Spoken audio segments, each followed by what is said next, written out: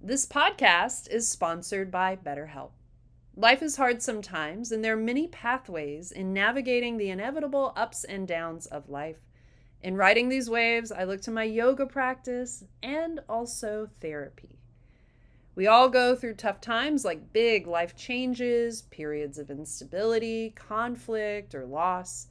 BetterHelp connects you with a licensed therapist entirely online, which is very convenient, flexible, and suited to fit your schedule. Take the questionnaire and get matched with a licensed therapist. And if it's not the right match for you, no worries. You can change your therapist for no additional charge. Sometimes getting started in therapy is the hardest part. To make it a little bit easier, go to the link provided in the show notes or go to visit betterhelp.com/yoga and podcast today to get 10% off your first month.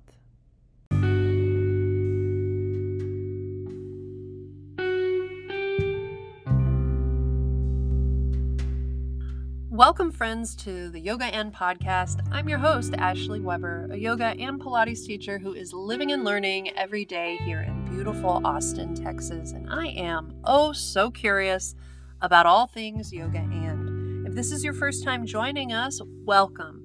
This show brings the magic of yoga and other mind-body practices down to earth for the everyday real person.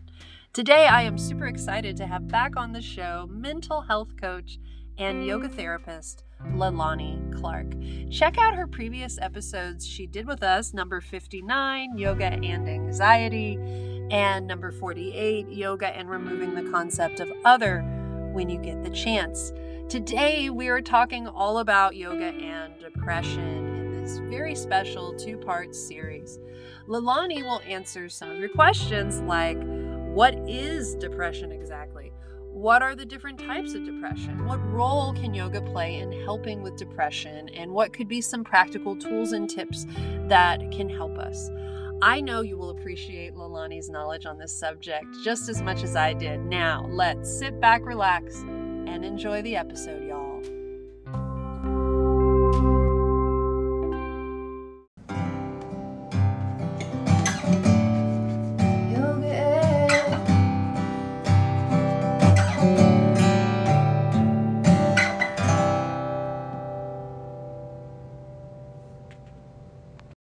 Joining us on today's episode is mental health coach and yoga therapist, Leilani Clark. Hey, Leilani, how are you today? I'm doing fantastic. Thank you, Ashley, so much for having me back on. And I'm super excited to talk about another facet of mental health. So thank you. Yes, I have so many questions about today's subject, and I'm so glad you're on. This is sort of like the completion. You did an episode on yoga and anxiety. So now we're talking about yoga and depression, and they're often, anxiety and depression are linked together. And so we're going to talk about more of that today. Would you like to introduce yourself and tell us a little bit more about you and your work for those who may not know you yet?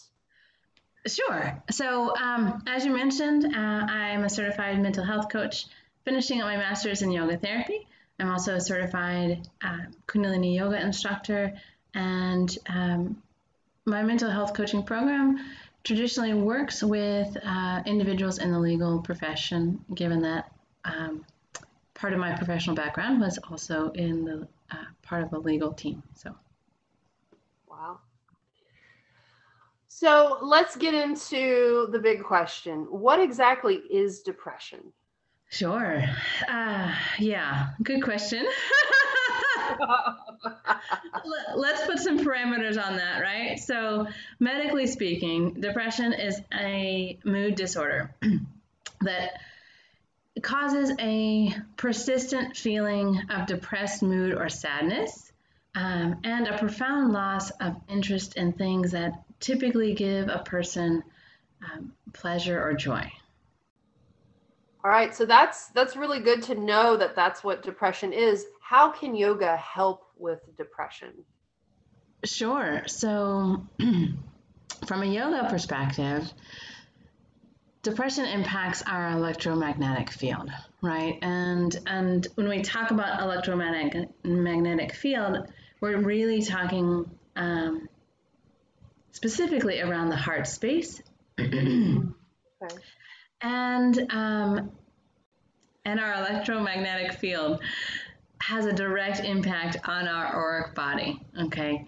And when our auric body is depleted or not strong, that in turn makes us more susceptible to other people's toxic emotions. And so there's this compound effect with depression because the individual's auric field is lowered and they're in a state of sadness, right? Which is impacting their immune system, it's impacting their digestion, and they're also can be a bit disconnected from their own self, right? So then they're getting influenced by those that they are around. And so if those individuals aren't in a healthy space either, or manipulative or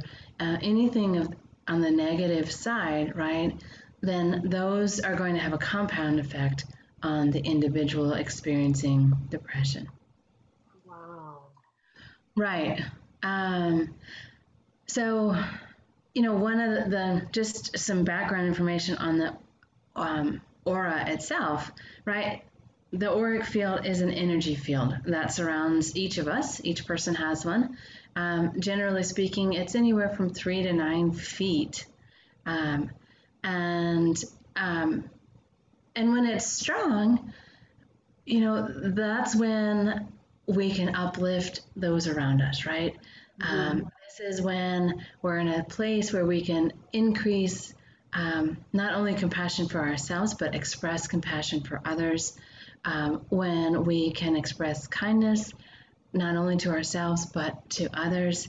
And when we can take on that nurturing quality, right?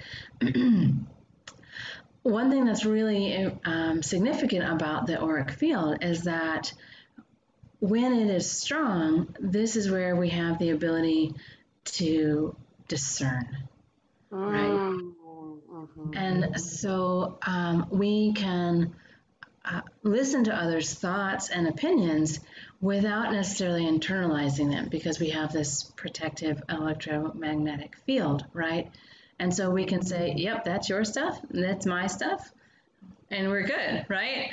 But when we're depressed, your stuff becomes my stuff. I internalize your stuff, right? Because I don't have a protective barrier.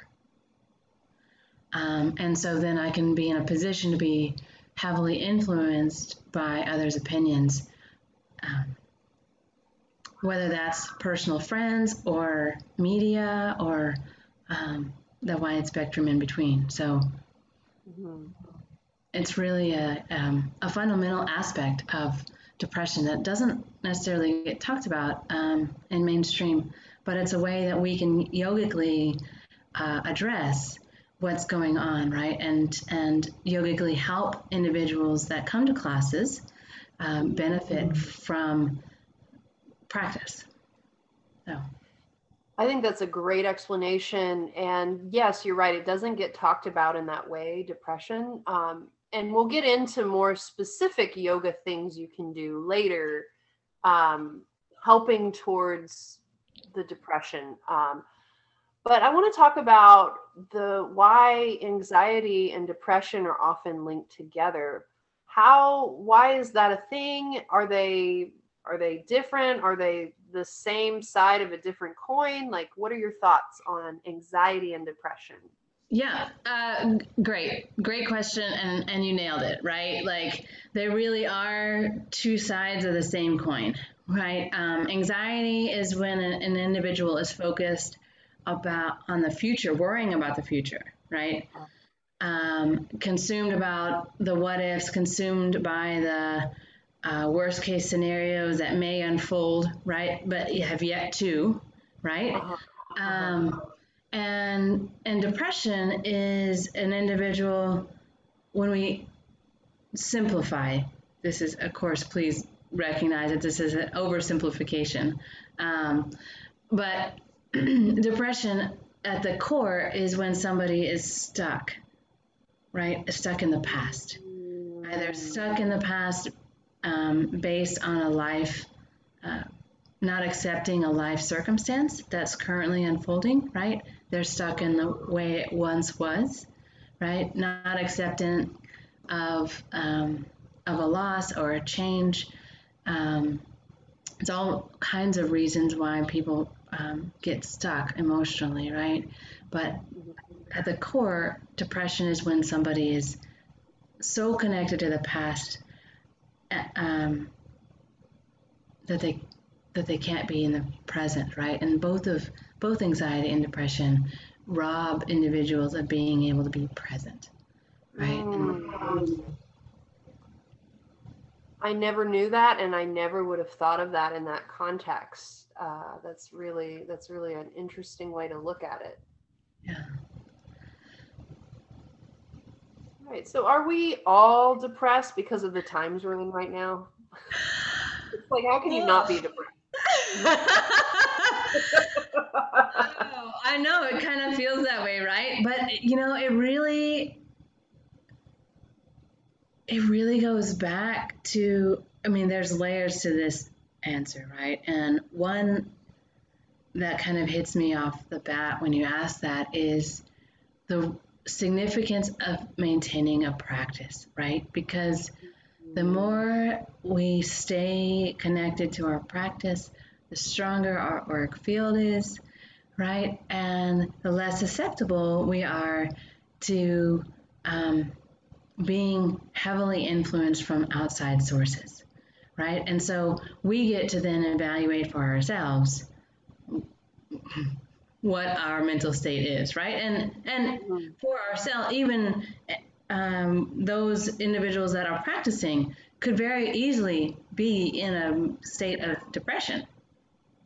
I don't want to dismiss that, right? And so, you know, there's been an interesting study done by Harvard recently based on COVID, and what it came back with was that, you know, there has been this increase of psychiatric disorders during COVID, right? And what's been found is that not only psychiatric disorders have increased, but dementia has increased and insomnia has increased. And, you know, this really goes back to the impact that depression has on, the biochemical relationship in depression with the brain, right? And the release of hormones and the level of hormones being released in the brain. And so, you know, given that, relatively speaking, from a study perspective, COVID has not been around so long, right? For long enough for us to understand long-term effects on the brain. And so that part of research is still outstanding. But what the study did conclude is that, you know, these psychiatric rise is that that research is noting is definitely attributed to isolation, loneliness, unemployment, financial stress, right? And general grief from loss of loved ones. And so one thing to really understand about depression is that it is our body's normal way of responding to stress, right? And it is a state, right?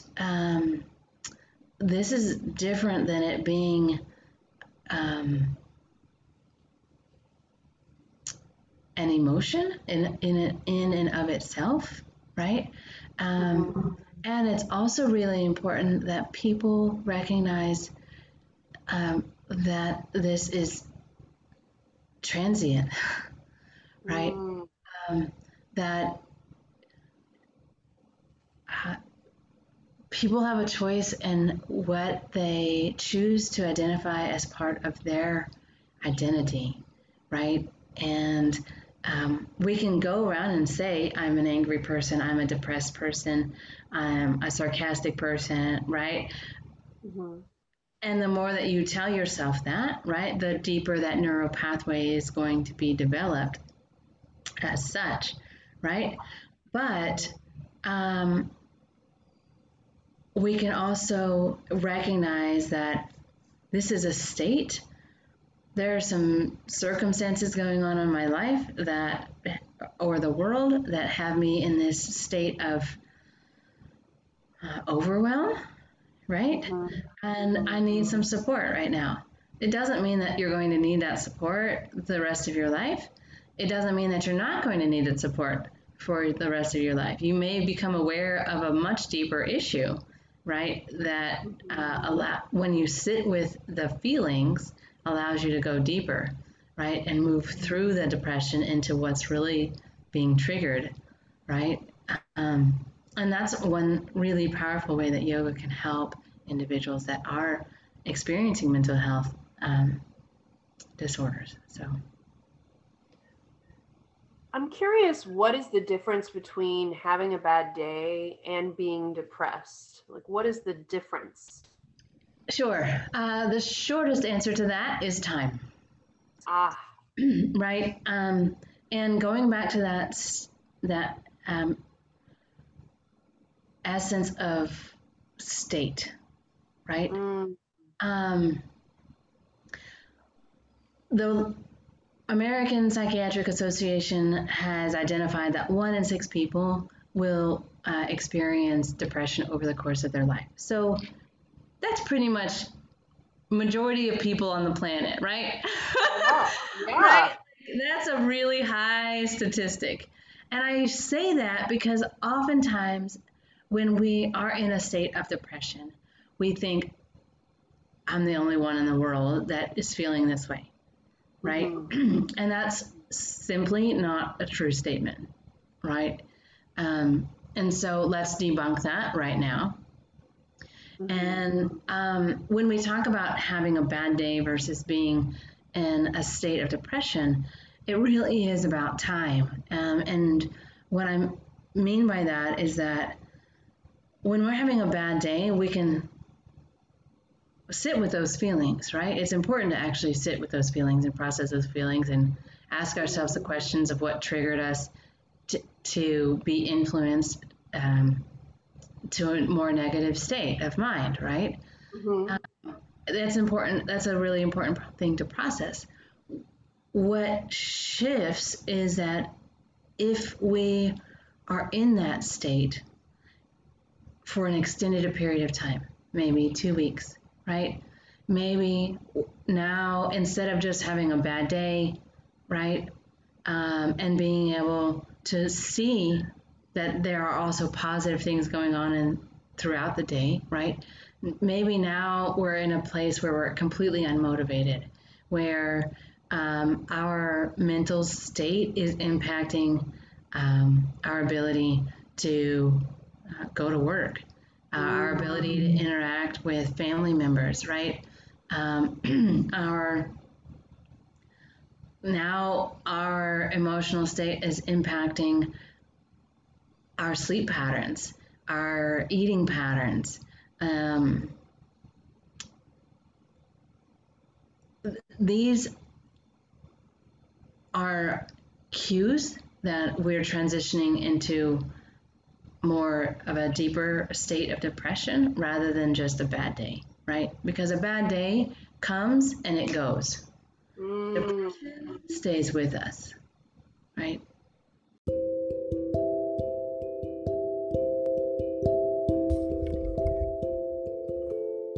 Somewhat recently, I had Brandy Jo Perkins and Caroline Caswell, owners of Earth Commons, on the show. Check out episode number 62 when you get the chance. Earth Commons is more than an apothecary. They offer herbal consultation, massage, therapy, classes, and monthly memberships. They have really helped me get into my herbal side. It's a fabulous way to connect to nature and to a supportive herbal community. One of my favorite things to get at Earth Commons is rhodiola. It's great for focus, also increases my energy without that caffeine spike. My other go-to herb is hops. I make it into a tea, and it's great for relieving muscle tension. Another favorite is their vetiver bundles. If you have ever seen a sage bundle before, it's like that, but made with super grounding vetiver. So great for relaxation. They have many awesome offerings. Do yourself a favor and go check it out for yourself. You can find them if you are in the Austin area at 813 Springdale Road, or visit them online at earth-commons.com. That's spelled EARTH-COMMONS.com. I'll link all their info in the show notes. Check out Earth Commons online or in Austin for all your self-keeping needs. That's also affordable.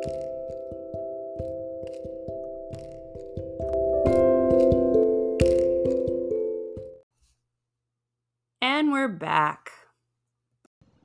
In your episode you did with us previously, yoga and anxiety, you bring up different types of anxiety. Are there multiple types of depression, or is there just one kind of, is depression just the thing? I know, right? Sometimes it feels that way. But there are actually different types of depression, if you will, right? And so we'll just name a few here. There's major depressive disorder, and this is what's generally referred to as being clinically depressed, right? And so this is where, talking about that difference between a bad day and somebody who's clinically depressed, for example, the individual who's clinically depressed is probably withdrawn from most of his or her or theirs normal activities, right?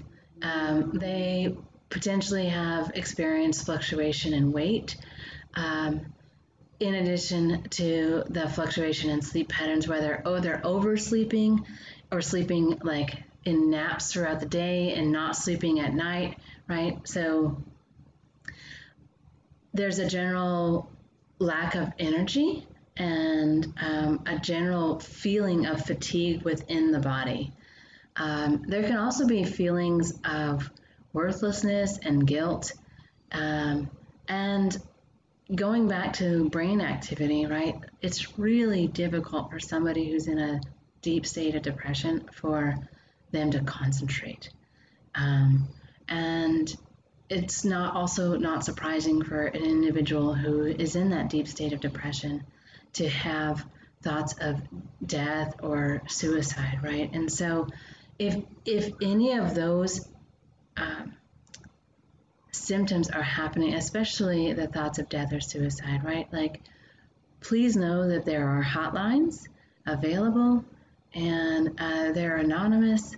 So call and get the support that you need. And you don't have to provide any identifying information. You can just talk to somebody, right? And we'll link those numbers in the show notes, so you can just go straight to the show notes if that is something you need today. Thank you, Ashley, for offering that support. And so as far as other types of depression go, there's also something known as persistent depressive disorder. And in addition to the items, the traits, qualities identified above with major depressive disorder, we're also here now into like feelings of anger and irritability, feelings of hopelessness. And once again, in addition to the fluctuation of weight that are experienced by people with major depressive disorder, now we're also experiencing fluctuations in appetite. And all of these are on a scale, right? So they can be experienced in mild forms or in severe forms. And they also fluctuate on a day-to-day basis. So somebody may appear dandy one day and then the next day be experiencing much more severe level of symptoms, right? And so if you're part of the support network, knowing these symptoms, knowing these cues, knowing that they fluctuate, right, can also help you as a support person to your friend or loved one be able to say, hey, would you be open for us going together to talk with a counselor, or us going together to, practice some yoga, or, without necessarily coming across accusatory, like, oh, you're depressed, you need to go to the doctor, right? Like, because that's not going to land for anybody, right? Like, calling somebody out, quote unquote, right, isn't going to be supportive. So thinking about ways to offer support in ways that allow the person to be where they are emotionally, right, and empower them in their decision making to move forward in their treatment. So, yeah. I have a quick question about, like, I don't know much about this subject. So when you say the appetite fluctuating, the weight fluctuating, the sleeping fluctuating, I'm just curious, like, why is that one of the some of the characteristics in a depressive state? Sure. So there, biochemically, there's a relationship between the release of hormones and brain activity. And so, and then you layer in people's way of processing emotion, right? And so, depending on what the underlying issue is, right? Depression is just a state, right? It's not the underlying cause. So, if people are not processing their emotions, or if they tend to process their emotions, for example, through food, right? Then an individual who's depressed may be attracted to high sugar foods, for example, right? Which is going to unfortunately reinforce the cycle, because the sugar level is going to increase inflammation, which is going to increase stress, which is going to increase the distribution of hormones, right? And have this biochemical, so it goes through this whole cycle, right? And it reinforces this state of depression. And for example, when we're talking about sleep, because of the biochemical release, because of the way the hormones are getting released, right? There may be times in the middle of the day where the individual is just like zero energy, zero, like, I can't stay awake, I need to go lay down, right? And so they take, let's say, maybe a 2-hour nap or a 3-hour nap, and now they're awake at 8 o'clock, right? They're just waking up from a nap at 8 o'clock at night, and so they're not going to go to bed at 10 o'clock and sleep till 6 o'clock in the morning, right? Now they're going to be up until probably 2 or 3. And from a yogic perspective, now we're looking at the circadian rhythm being off, right? And so that connection to nature as a whole, or the rise and fall of the moon, is completely disconnected. Right? And so now we're getting biochemical signals at completely random times, end quote, right? And so restoring that rhythm yogically, when we try as an intervention, as we work with individuals in depression, right? One of the ways that we can help support individuals in depression is helping them restore that circadian rhythm. That's a great way to put it. I never really thought of it like that. But you are going out of sync with nature when you are taking long naps, or that's very interesting. All the stuff you're bringing up, it makes sense to be out of rhythm with the nature and the moon and the sun, and I could see how disruptive that would be. Are there other depressive disorders? There are. So, and bipolar disorder is also a form of depression, right? And it is probably one of the most severe ones, and one of the ones that individuals experience the highest number of suicidal thoughts in. So if you or a loved one, again, have experienced bipolar, right, know that there are going to be good days and there are going to be bad days, right? Without putting that judgment on it, right? Just knowing that your partner or yourself are going to feel more attuned to yourself on given days and more out of sync with yourself on other days. And this is largely attributed to a biochemical release pattern, right? And so, and something else that enters into the process of depression or the state of depression when somebody is experiencing bipolar is unexplained aches and pains, and throughout the entire body, right? And so, again, it's really going to be important to go in and get that support necessary, especially when we're talking about bipolar. And then individuals experiencing bipolar also can have a huge level of indecisiveness and disorganization, right?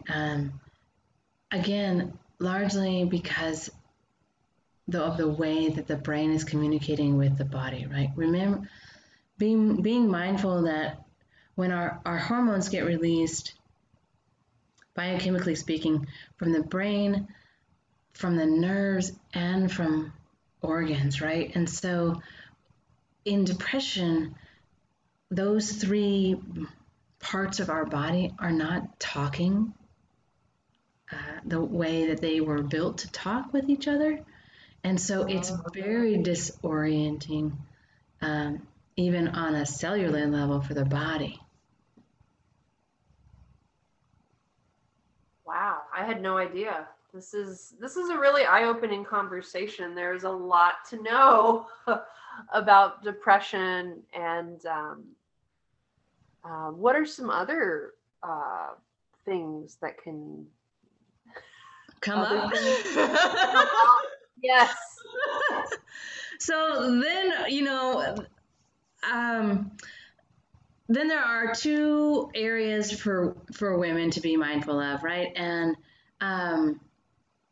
so there's peripartum depression, which formerly was known as postpartum depression. And so this is not just baby blues, right? This is going much deeper. And usually the mom here is having potentially trouble bonding with the baby, or if she's decided to breastfeed, then maybe there's difficulty with latching going on here, right? And the mom can feel like really inadequate if she's experiencing peripartum, and sometimes this happens as a result of maybe the birthing process that she envisioned, right? Maybe she wanted a natural birth, didn't happen, right? Because of circumstances, right? So maybe she had to get an epidural, maybe she had to get a C-section, right? And that was different than her expectation and her desire, right? And it was a last minute kind of situation where she felt potentially disempowered, right? And so now she carries that guilt with her forward. And the mom can experience anxiety, can experience panic attacks. And there's a whole layer here. And so really going to see a specialist can be really beneficial. Joining a new mom's support group, having your partner be involved in that process is really critical. And if you don't have a partner, identifying a support circle, whether that's friends, whether that's other family, whether that's a healthcare circle, right? But really getting connected to identify, be able to talk about what you're feeling and know, and be able to have the space to release the guilt, right? And like that's really can be transformative. So, and then the other form of depression that can be experienced by women specifically are those identifying as women and having the physical structures of women, are premenstrual diphoric disorder. And so this happens, this is a bit more intense than PMS. And it can happen for about 10 days prior to the start of the woman's cycle. And it often is a time where the individual is incredibly self-critical, may even experience severe anxiety, may experience really intense food cravings or binging. And so just being mindful of taking time to, if you are an individual that has a menstrual cycle, taking time to observe your behavior, 2 weeks leading up to your start of menses, right? And observing your behavior, like, are your emotions going through the roof? Do you find yourself snapping at individuals? Do you find like uncontrollable irritability? Like, are you internalizing that irritability? Are you taking everybody's comments to heart, right? We go back to strengthening our auric field during this time, right? It's really interesting when we start to look at these as the state of depression in a yogic lens, right? Because then we go, oh, wow, why do we do so many arm movements in yoga, right? Because the heart meridian comes straight across the bottom of the pinky, right? Across the bottom of the elbow into the heart space. Like, these are our energy lines that go straight into the heart. So we want to strengthen those as frequently as possible, right? And simple things like wearing white will actually increase your auric field by about 12 inches. So, if you need that extra space from people and you can't actually get it, right? Put some white on. Like, put that extra layer of protection on around you so you can interact with you with confidence and not be so influenced by others, right? And as teachers, as yoga teachers, right, when we think about wearing white, as we go into a classroom, being mindful that people are going to have stuff, we're going to have stuff, right? We could have had a bad day, right? But shifting that space when we go in to teach, right? And one of the ways we can help ourselves shift is just by what we're wearing. So I love that tip. And as long as I've been teaching, I've never heard anyone tell me that directly. Like, as a teacher, it's a good idea to wear white, and here's why. And I really appreciate these tips.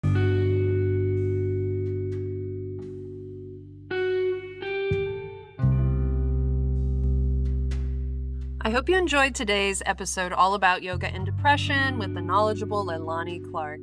This episode is part 1. Stay tuned next time for part 2. We will continue the conversation and learn even more about yoga and depression. Let us know how you like the episode. We love hearing from you. Please connect with us on Instagram. Our handle is Yoga and Podcast. Or email us at yogaandpodcast@gmail.com. The "and" is spelled out YOGAAND, podcast@gmail. The theme song is performed by Allie Holder. Sound engineering and guest booking by Bentley the Cat. Social media by Chloe the Kitty. Remember, this podcast is for everyone. If you are a human living on planet Earth, you might benefit from listening to Yoga and Podcast. See you next time.